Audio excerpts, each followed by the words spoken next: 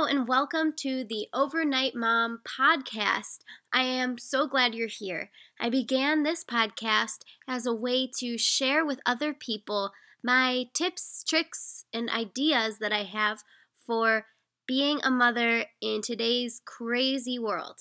I have two children, a 7-year-old stepdaughter, and my son, who is a newborn. He is 3.5 months old right now. So I literally became a mother overnight as soon as I got married, and then very quickly after that had my little newborn boy, and things have been going a lot more smoothly ever since. At first, it was quite the adjustment, and there were so many things that I have learned along the way and that I continue to learn each and every day. I really believe that each day presents a new learning experience as a mom, and you can never stop learning, never stop growing, and never stop improving. So, I would always love to hear your ideas that you think of when you are listening to the podcast, or you just think that they might be worth sharing to the other moms here, please send me an email at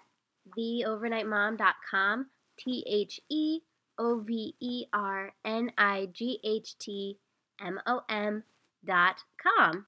So thank you for tuning in. I appreciate it. And in today's episode, I am going to share what I have learned from going a month without water. You heard that right, a month without water, having a 7-year-old and a newborn. We survived it, of course, but I learned a lot about gratitude and appreciation along the way. So all of this occurred in September and early October. Now, when I say that, you may be assuming that I had the loss of water as a result of the hurricanes. And no, I did not. I am from a completely different part of the world. However, I did want to take a moment to say that I have been praying for all who were in the path of the hurricanes, and watching it from afar was very difficult to see. And it has been great, though, to see all the different people who have come together and gone down to help and to rebuild those different areas and different communities. And I know it is still a work in progress. So know that if you or somebody you love has gone through this, I am continuously praying for you. And I know that that situation is a lot different than mine. Maybe we were both without water. However, at least my home was not damaged, and I had electricity, and my community wasn't destroyed, and all of that. I didn't have to evacuate. So I realize that this is a very different situation. However, though, it was kind of interesting how the timing worked out, where the time that I was going through my experience just so happened to be the same time a large part of our country was experiencing a similar thing.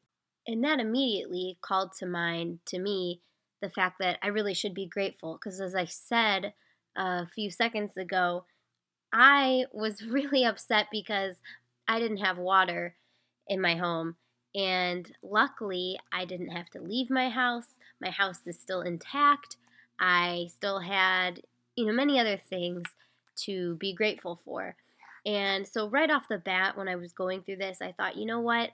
There are people all over the world, but even in my country, that are experiencing this. And so, it reminded me that we do not know what is going to come our way.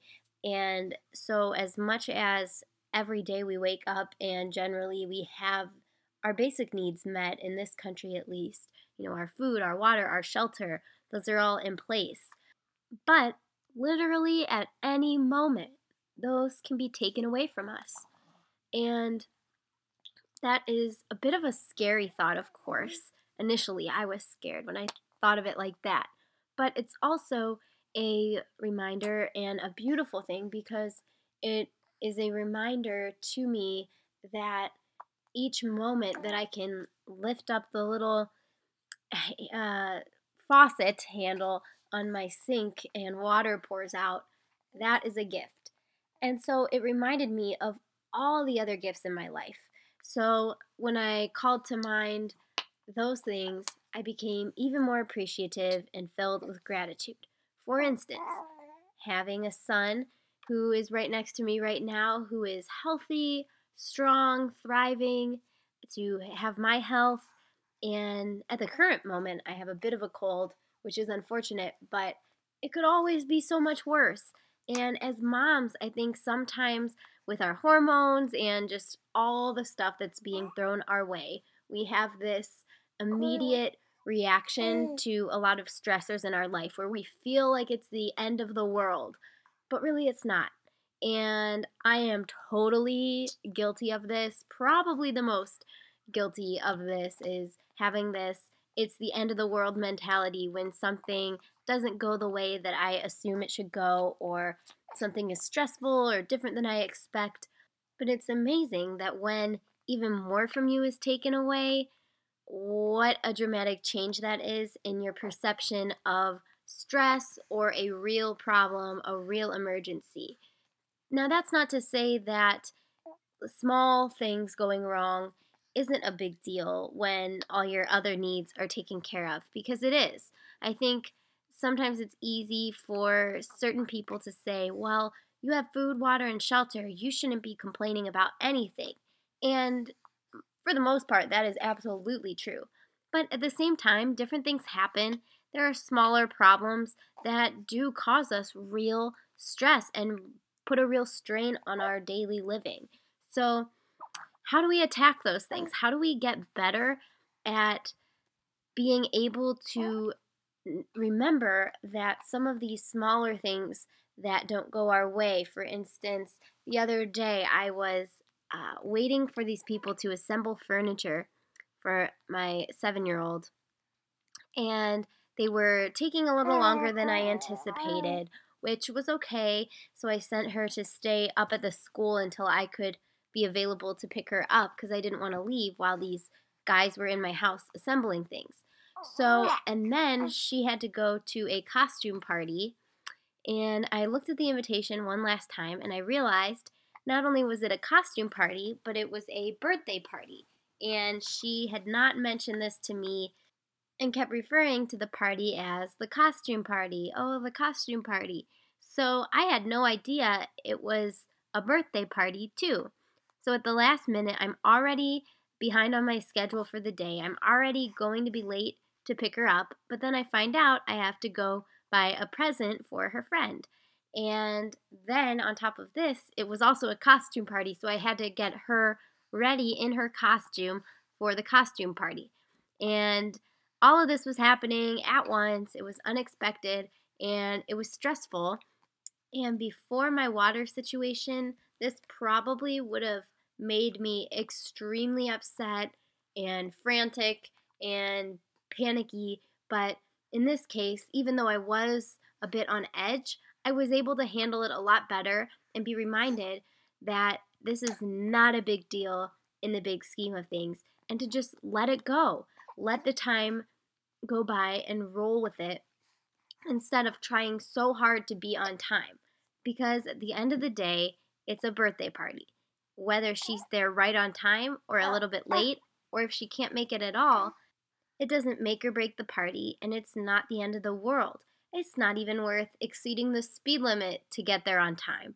It's really not as big of a deal as it can seem. Side note, I totally just realized I never explained why I didn't have water. So, here is what happened without totally boring you on all the specifics. Basically, we purchased our home and the water was coming in with slightly lower pressure when we would use a ton of it. And for instance, if we were power washing the driveway, that is pretty much the only time I really noticed the pressure not being so good. But for general use, turning on the kitchen faucet and whatnot, it was fine. But then again, we were not living in the home, so it's a little more difficult to tell in that circumstance. But the only other thing we noticed was that the tubs and toilets that were in the home were being stained that orange color. So we figured the water was hard and we wanted to get it checked out. So we called a water company. They came out and said they could fix all of our problems. We'll have clean, purified drinking water, and we can run it in all different rooms in our house. They're going to give us the top of the line system. It's going to be great. So, of course, we didn't want to pay that type of money. We're talking thousands of dollars here, but we needed water, so we said, okay, and we used up the last of our house budget on this water system because we needed water. It was a basic element of life. It was something that is a need instead of just a want, like furniture or some cosmetic stuff in the home. So we purchased this system, and a few days later, after we got this fancy, extensive system, we started getting mud and sand pouring into our home. So you would look at the bottom of the toilet and you would see a little pile of sand. When you would run the bathtub, there would be sand in there, gray, muddy, shale, in our water. So that was not exactly expected. So we called back the water company and they said, oh, it'll just take some time to adjust. And then it turned into, oh, you just need to replace the filters more frequently. And there was always this little band aid they kept telling us to do. Now, replacing the filters seems like a small, easy fix. However, each filter is $50. And if you are replacing them over twice a month, that is excessive and expensive when you just paid thousands of dollars for a water system. So, anyway, what ended up happening, now we don't have city water, we have well water. We ended up needing to build a new well. So, we dug the new well, and now our water is great. And we do need a softener system now on it, but that's the next step. It has been a huge fiasco, a huge stressor in my life, in our marriage, even. And so it's nice that things have calmed down a bit, but it was very stressful and crazy. And the thing about it, too, is not only did it involve our water supply, but it involved our finances. So that's why it was really a big deal because the whole situation with the original water company, they were messing with our finances and our water supply, which caused a great deal of stress for my family. And meanwhile, through all of this over the past year, I was pregnant with my baby, and then we completely lost water about a month and a half ago, and that's when the month of no water began because we didn't know that we needed to dig a new well, and we had to have some well companies come out, test everything, see if there was anything they could do. So that was the whole fiasco, and I am so sorry if you have encountered the same predicament. However, I do like having well water. City water's a lot easier, but I think it's cool that the well is on our own property. We don't have to pay for our water usage. So I think there are still benefits to it despite going through this huge fiasco, but that's just me. And my quick tip for you, if you are purchasing a home with a well, you need to ask for a well inspection in addition to your regular house inspector because apparently they are two different things. Because our home inspector did check our water and test it and didn't find any bacteria, but he didn't test the strength or quality of the well. So that's just one thing to consider that might make your life easier in the long run if you are purchasing a home that uses well water. Okay, so a few more things I learned from the experience I would like to share with you. And the first was how much I love my family and friends and how supportive they are when we are in a time of need. My family and Mario's family let us come over to wash our dishes, to take showers, to collect drinking water in gallons, and that was a huge help. And our friends made several offers for taking showers or using their water whenever we needed it. And that really meant a lot to know that we were supported in that. And it also served as a reminder to us when we hear somebody going through a situation that is similar, that we can reach out to them and help them by offering our supplies, our water, whatever they are in need of that can help them and help make their life easier. I was also reminded of the importance of clinging to my husband in times of trouble. Things can get stressful and tense fast when you are in a situation where you don't have water, or maybe you're having financial troubles, or there's a loss in the family, whatever big stressor it may be. My husband always loves to remind me that we are on the same team. When things start getting where we're a little bit tense with each other, as soon as you remember that you have a unified goal, a unified purpose, you're in this together to love and support each other, it makes everything else run that much more smoothly. So just make sure whoever you're with, you are on the same page with them, and you remember that you're not fighting against each other, and to not let the stress that you are undergoing trickle its way into your life and your relationship. Help it make you become more unified so you can come out stronger and be able to handle more situations together in the future. And finally, through this experience, I was also reminded of a verse from Scripture. It is in Luke, but also in Matthew, and that's the one I'm going to read right now. It is, let's see, Matthew 13:12. But I think it's also in Matthew 25:29. Oh, it's in Mark. It's in the Gospels. So, anyway, what it says, and I am reading this, I pulled it offline, and it's showing from Matthew 13:12. And let's go to the New American Standard Bible. Okay. For whoever has, to him more shall be given, and he will have an abundance. But whoever does not have, even what he has shall be taken away from him. And I've always heard that verse and never quite understood it, but after going through this no water experience, it really drilled it into my head.